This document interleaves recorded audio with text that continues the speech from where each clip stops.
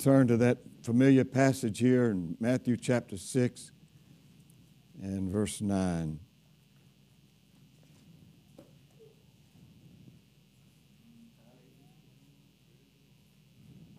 We'll stand for the reading of the Word of God.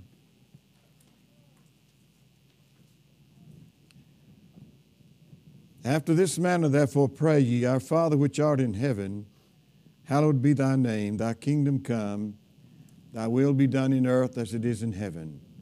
Give us this day our daily bread. Forgive us our debts as we forgive our debtors. And lead us not into temptation, but deliver us from evil. For thine is the kingdom and the power and the glory forever. Amen. Father, we love you. We're thankful and grateful for this time together. Praise you for the love of God that you put in our hearts. Thank you for the saints of God that we're privileged to know. I pray that you'd help us to make us a blessing, Lord, to your people this morning. I pray, God, that you would help us, Lord, to express the mind of God. Be able, Lord Jesus, to edify the people of God. Father, I pray that you'd open our hearts to receive from the Lord this morning. I pray, God, that you would help us to draw nigh to the Lord. Feel the drawing of your Spirit. Lord, accomplish your will and your purpose in this place this morning. We'll give you the glory and honor and praise.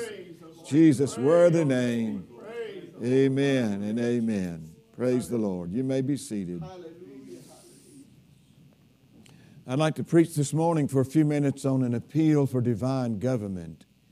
In this Sermon on the Mount, Jesus gave his disciples this pattern of prayer that we've been dealing with this week. Every disciple was expected to be marked by a personal prayer life. Jesus encouraged his disciples to pray in secret and assured them in this sermon that your heavenly Father, which seeth in secret himself, shall reward you openly. And Jesus taught them about prayer from the vantage point of a fruitful prayer life and from his knowledge of what petitions would produce positive results in the throne room of heaven. Jesus knew what kind of petitions would produce positive results in the throne room of heaven.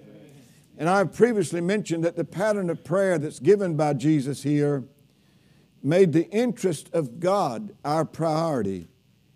I spoke yesterday morning on the concern of the disciple of Jesus for the honor of the name of the Lord. We are to pray, hallowed be thy name. This petition about the name of the Lord takes precedence over all others. And as disciples of Christ, we are committed to promoting the honor of the name of the Lord throughout the whole earth. And our prayer for hallowing the name of the Lord, we mentioned last time, is modified by this phrase, in earth as it is in heaven. Hallowed be thy name in earth as it is in heaven. In heaven, the seraphims cry day and night, holy, holy, holy, Lord God Almighty, which was and is to come. And this morning I want to focus on the petition, thy kingdom come. And I think it's important to recognize that this petition is also modified by this same phrase, in earth as it is in heaven. Thy kingdom come in earth as it is in heaven.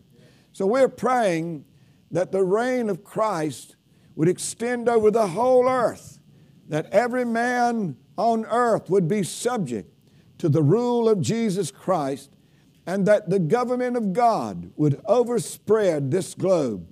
And I want you to know that this petition is going to be answered in God's time. We pray this prayer because another kingdom has been dominating earth since the fall of man in the garden. Paul declared in Ephesians chapter 2 that in time past we all walked according to the course of this world, according to the prince of the power of the air, the spirit that now worketh in the children of disobedience. We all walked according to the prince of the power of the air. He dominated our lives. And man in his original state lived under the benevolent government of God. But through man's sin, Satan gained the upper hand over man and over his posterity.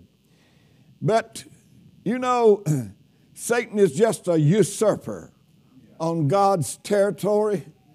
His days are numbered, and our prayer reflects our confidence that the kingdom of God is going to triumph in the end. In the Lord's Prayer, the Christian petitions for a government of God, by God, and for God. Abraham Lincoln defined our democracy in his Gettysburg Address as a government of the people, by the people, for the people. A democratic government is a reflection of the society being governed. When the government comes from the people, it's a reflection of the character of those people. And as our society defines deviancy down, that trend is reflected in our leaders. One of our recent presidents was a strong proponent of abortion, even willing to turn a blind eye to infanticide if a child survived an attempted abortion. He openly applauded the perversions of homosexuality and same-sex marriage. And another, though opposing abortion and appointing conservative justices, was loose with the truth, used gutter language, was living with his third wife, had been a promoter of gambling, had a playboy reputation, was vindictive, a slanderer, reviler, and a man given to covetousness. And some in the evangelical camp seem ready to nominate him for sainthood, but correct political positions does not a saint make.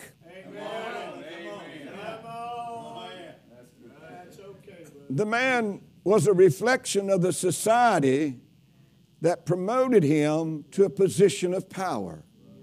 When a society has lost its moral moorings, the leaders bring to their positions the morals of the society that produced them. The Christian is a person who lives in two very different worlds. He's a citizen of his country, but he's also a citizen of heaven. He's been commanded to pray for kings, for all that are in authority, that we might lead a quiet and peaceable life in all godliness and honesty. In other words, we pray that our government will allow us to practice our faith without any interference from the government. At the same time, y'all, at the same time that we're praying for our leaders, we're also praying for replacement of our government. We are praying, our Father, thy kingdom come in earth as it is in heaven. We recognize that regardless of how benevolent our government may be toward the people of God, that no human government will ever be free from prejudice, from injustice, and from conflict. The Christian prays for the earth to be ruled by the same administration that provides perfect order and harmony in heaven. All right? Hey, that's what we're praying for. We're praying for the same administration that orchestrates heaven to be our administration on this earth. The Christian longs for Christ to return to this earth, to seize the reins of government, and to rule with justice and judgment forever. The prophecy of Isaiah is going to be fulfilled. For unto us a child is born, unto us a son is given, and the government shall be upon his shoulder. And his name shall be called Wonderful, Counselor, the Mighty God, the Everlasting Father, the Prince of Peace. Of the increase of his government and peace there shall be no end, upon the throne of David and upon his kingdom, to order it and to establish it with judgment and with justice from henceforth even forever. Listen to this. The zeal of the Lord of hosts will perform this. Amen. And it is for this we pray, thy kingdom come. It takes a certain kind of people to live in the kingdom of God. That was the reason why Jesus did not set up his kingdom at his first coming. Men were not morally and spiritually prepared to live in that kingdom. And the church age was necessary to shape a society fitted for kingdom living. It has been said that democracy is dependent upon an educated and moral or religious citizenry. So you understand that the less internal government that people have, the stronger and harsher the civil government must be in order to keep order in society. A society without moral restraint must be ruled by a tyrant. And you know that the Middle Eastern countries have a history of strongman rulers.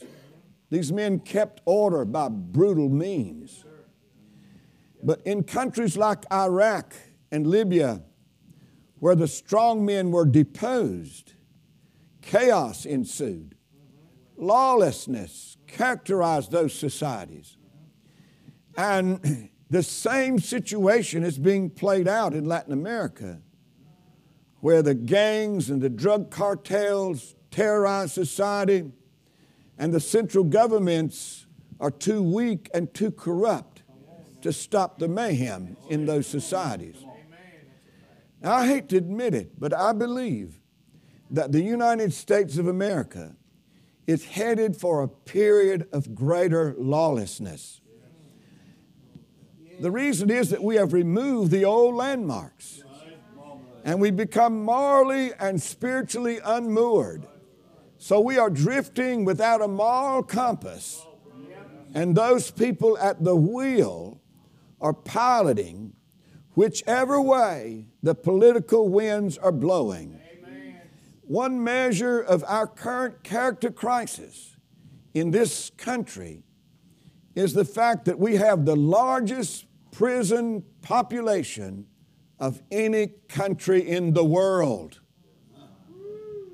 Our freedom in this country will not likely survive the abandonment of the Christian faith. Do you hear me? I said our freedom in this country will not likely survive the abandonment of the Christian faith. And that is what we are seeing in this country right now. But if democracy only works for an educated and moral citizenry, the kingdom of God works only for those people whose hearts have been renewed by the Spirit of God and divinely changed to love God and to render joyful obedience to His commands. The Lord's Prayer can only be prayed by those who have accepted the government of God in their personal life. Thy kingdom come. This appeal is first of all a personal petition. Thy kingdom come to my heart and my life. The kingdom of God has come where Jesus, the King of Kings, rules and reigns. Wherever Jesus rules, wherever Jesus reigns, the kingdom of God has come there. There are three things that manifest the presence of the kingdom of God in our life. Romans 14 and 17 says, for the kingdom of God is not meat and drink, but it is righteousness and peace and joy in the Holy Ghost. Every person who has surrendered to the rule and reign of Christ is going to experience these three things: righteousness and peace and joy in the Holy Ghost. You understand that there is no salvation outside the kingdom of God. Jesus is not your Savior if He's not also your Lord. Jesus informed Nicodemus, He said to him, except a man be born again, he cannot see the kingdom of God. This new birth is the door into the kingdom.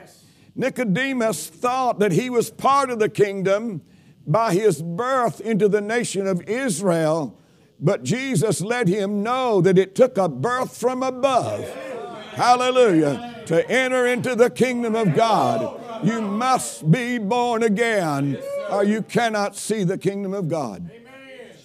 When we pray, Thy kingdom come, we are praying not only for the manifestation of the kingdom in us, but also in the lives of our family members. When Jesus rules in a family, that home is part of the kingdom of God, and it's characterized by righteousness and peace and joy in the Holy Ghost. Did you know this is the will of God for every family in this place?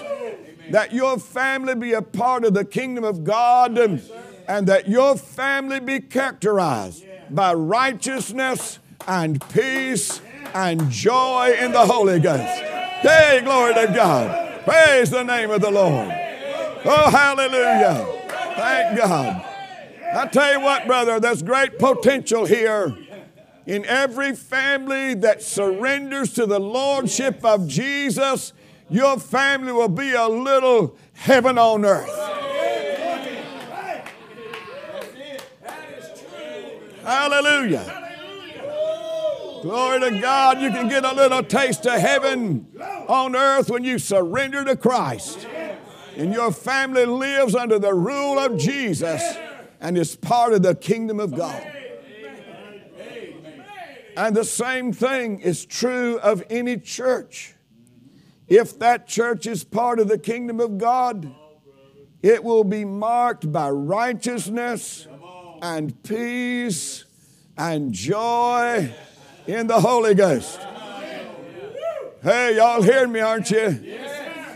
Worldliness and strife and carnality dominate in those assemblies that reject the headship of Christ. You understand that Jesus is the head of the church, that He's the Lord of the church, that He's the King of the church, that He rules in the house of God. And wherever Jesus rules, where there are people subject to Christ, there's righteousness and peace and joy in the Holy Ghost.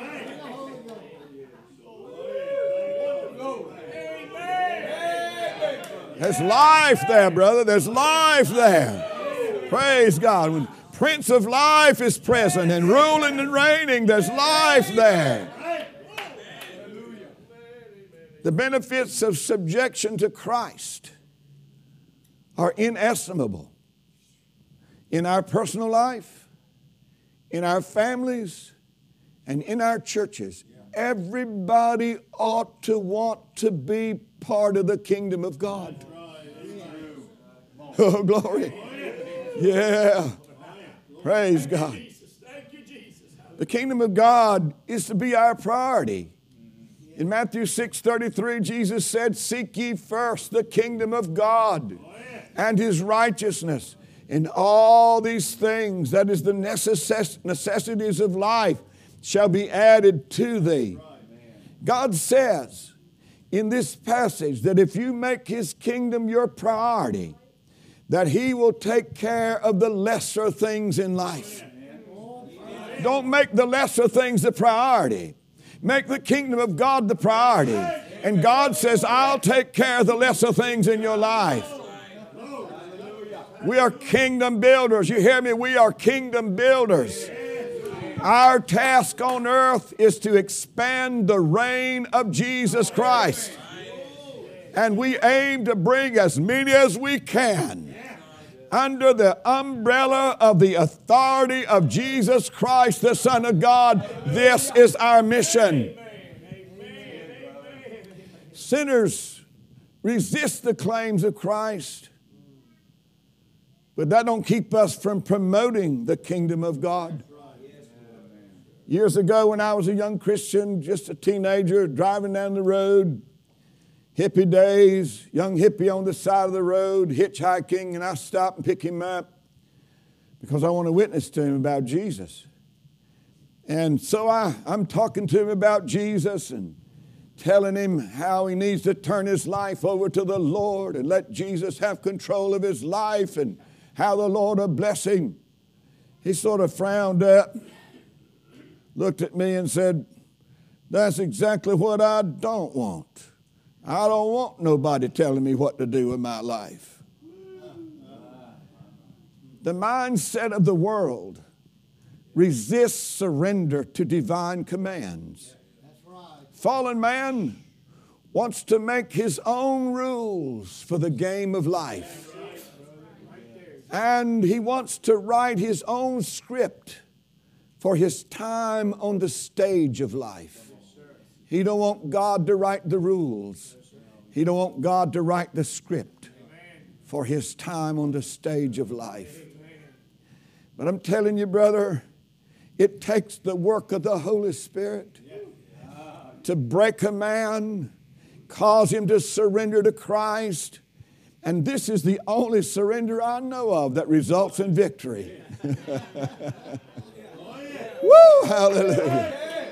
Yeah. This is the only surrender I know of that results in victory, brother. Jesus said, "For whosoever will save his life shall lose it. But whosoever shall lose his life for my sake shall save it." And you understand, brother, that our life is surrendered at an altar of repentance. But the result is not loss, it's gain. Hallelujah. We are not diminished by our surrender to Jesus.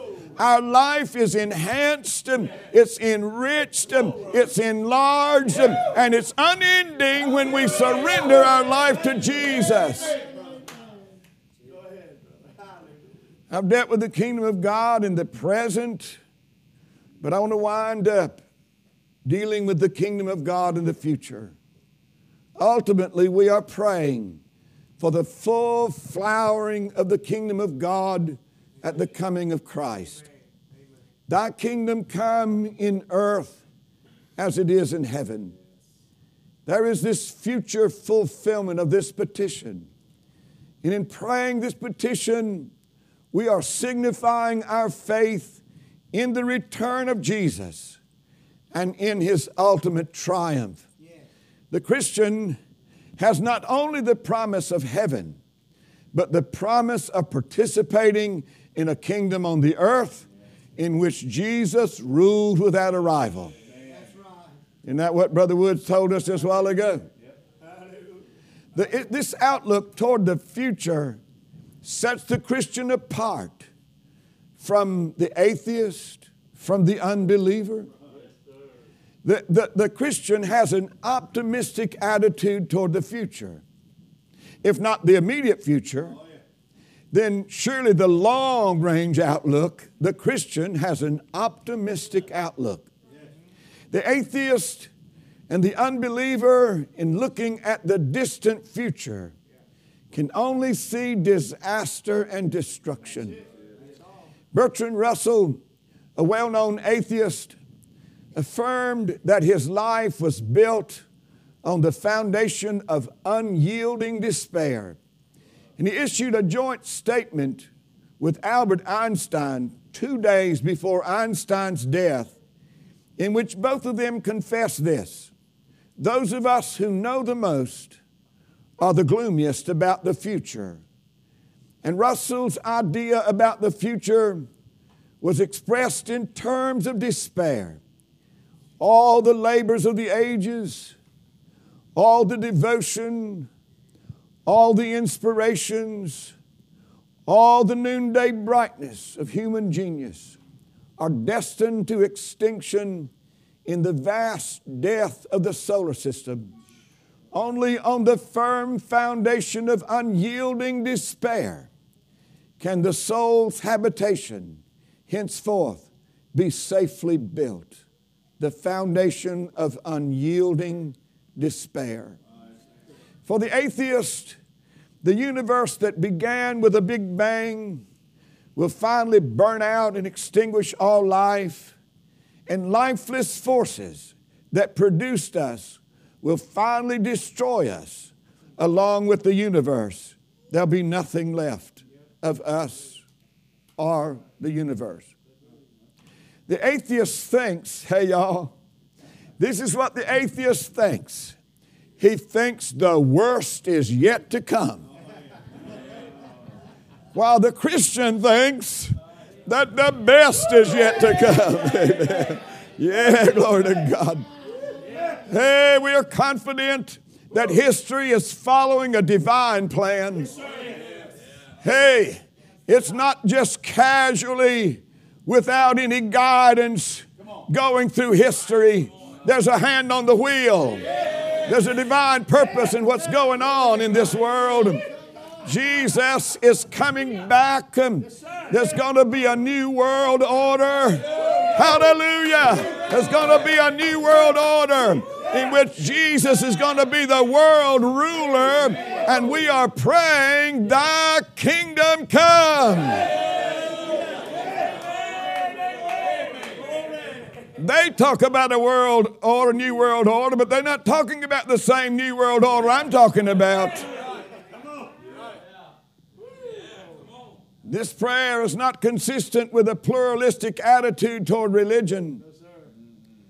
Justification of any religion that does not recognize Jesus as King is a contradiction to this prayer.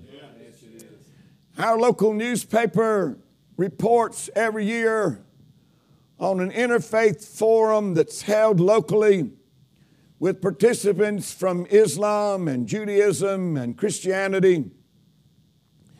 And every year the report suggests that all were in agreement that there was no significant differences between these three faith communities. One year there was a man that brought up the claim of Christ in John 14:6, where he said, I am the way, the truth, and the life. No man cometh to the Father except by me. But the participants chose to ignore that statement. They didn't want to deal with that. When we pray, thy kingdom come, we are not praying for Muhammad to rule. We're not praying for Buddha to reign. We're not even praying for the Pope to have global dominion. We are praying for this earth to be ruled by the one true and living God through the return of His Son, Jesus Christ. We are praying for the rule of Jesus to be set up on this earth. Now there are those that believe that the kingdom of God will gradually filter through the world as the fruit of the evangelistic efforts of the church. They believe that the preaching of the gospel will eventually make possible the reign of Christ on the earth. But the Bible indicates that the government of God is going to be established by a violent overthrow of the kingdoms of this world. There's a stone cut out of the mountain. Woo, hallelujah. Praise God. A stone cut out of the mountains without hands. And brother, that stone is going to shatter the kingdoms of this world and fill this earth. And it's the kingdom of our Lord and Savior Jesus Christ. Hey, glory to God. The reign of Christ is going to begin with this violent overthrow of the Antichrist and all his allies. Speaking of that overthrow, the Antichrist, Paul wrote to the Thessalonian church in 2 Thessalonians 2 and 9, says, and then shall that wicked, that lawless one be revealed, whom the Lord shall consume with the spirit of his mouth and shall destroy with the brightness of his coming. Yeah. The kingdom of God is going to come with power. Yeah. Right. Between now and then, y'all, the world's going to experience its worst days. Yes. The reign of Antichrist precedes the reign of Christ. Violence in nature and between nations, like's going on right now in Ukraine. Violence between nations will only end when Jesus returns and takes control. But don't you ever forget that when conditions on earth are at their worst, they will soon be at their best. Oh, yeah. Praise God. When it gets the worst, we're just about to the time of the best. Jesus will come back, brother. He's coming back to catch away his waiting bride. And after the Apostle John had described the deadly and bloody years of the tribulation period, he ends the book of Revelation with a petition, even so, come, Lord Jesus. I believe this is the cry of God's people in these last days. As trouble mounts in the world, we're crying with the Apostle John, even so, come, Lord Jesus. Thy kingdom come. This is the cry of the church of the ages. Even so, come, Lord Jesus. And listen, their cry has not fallen on deaf ears. Shall not God avenge his own elect, which cry day and night unto him, though he bear long with them? I tell you that he will avenge them speedily. What are we waiting on? I'll tell you what we're waiting on. Peter declared the Lord is not slack concerning his promise, as some men count slackness, but is long suffering to usward, not willing that any should perish, but that all should come to repentance. Brother, he's waiting on souls to get right with God. Get ready for that kingdom. He wants us to get ready for the kingdom that's coming. Praise God. Hallelujah. I wonder tonight, is our hearts ready? Do we love his appearing? Do we serve him with gladness? Is his commandments grievous to us? This is the love of God, that we keep his commandments. And his commandments are not grievous. Hey, it shouldn't be a burden to live for Jesus. Shouldn't be a burden to keep his commandments. Should be the joy of our life to obey him. As Jesus said, he said, I delight to do thy will, O God. This expresses every sanctified heart. I delight to do thy will, O God. We already live in the kingdom, but we're headed for a greater expression of that kingdom, and we want to be ready for that day. Hallelujah. Glory, glory, glory. Hallelujah. Hallelujah. Praise God. Glory, glory, glory, glory. Praise God. Y'all, this Lord's Prayer has transformed my praying. I pray this set a pattern for me, Brother Dolus. When I got to studying it, it set a pattern for me that every day, practically every day, I follow this pattern. Now, sometimes I don't get very far into it. Sometimes it's hard for me to get past that first one. Hallowed be thy name. Praise God. Woo! I want to glorify you, Lord. I want to honor you, Lord. I want to sanctify your name. You're great. You're glorious. You're wonderful. Praise God. It takes me a while to get beyond that sometimes. Then I get to this one, thy kingdom come. in earth as it is in heaven. And Lord, I want your kingdom to be manifested in my life. Righteousness and peace and joy in the Holy Ghost. I want that kingdom to be seen in my life. I want that kingdom to be manifested in my home. I want my home to be a place of righteousness and peace and joy in the Holy Ghost. I want my children to live in that kingdom. I want their families to be part of that kingdom. I want my children and my grandchildren to be part of that kingdom and know what it is to live in righteousness and peace and joy in the Holy Ghost.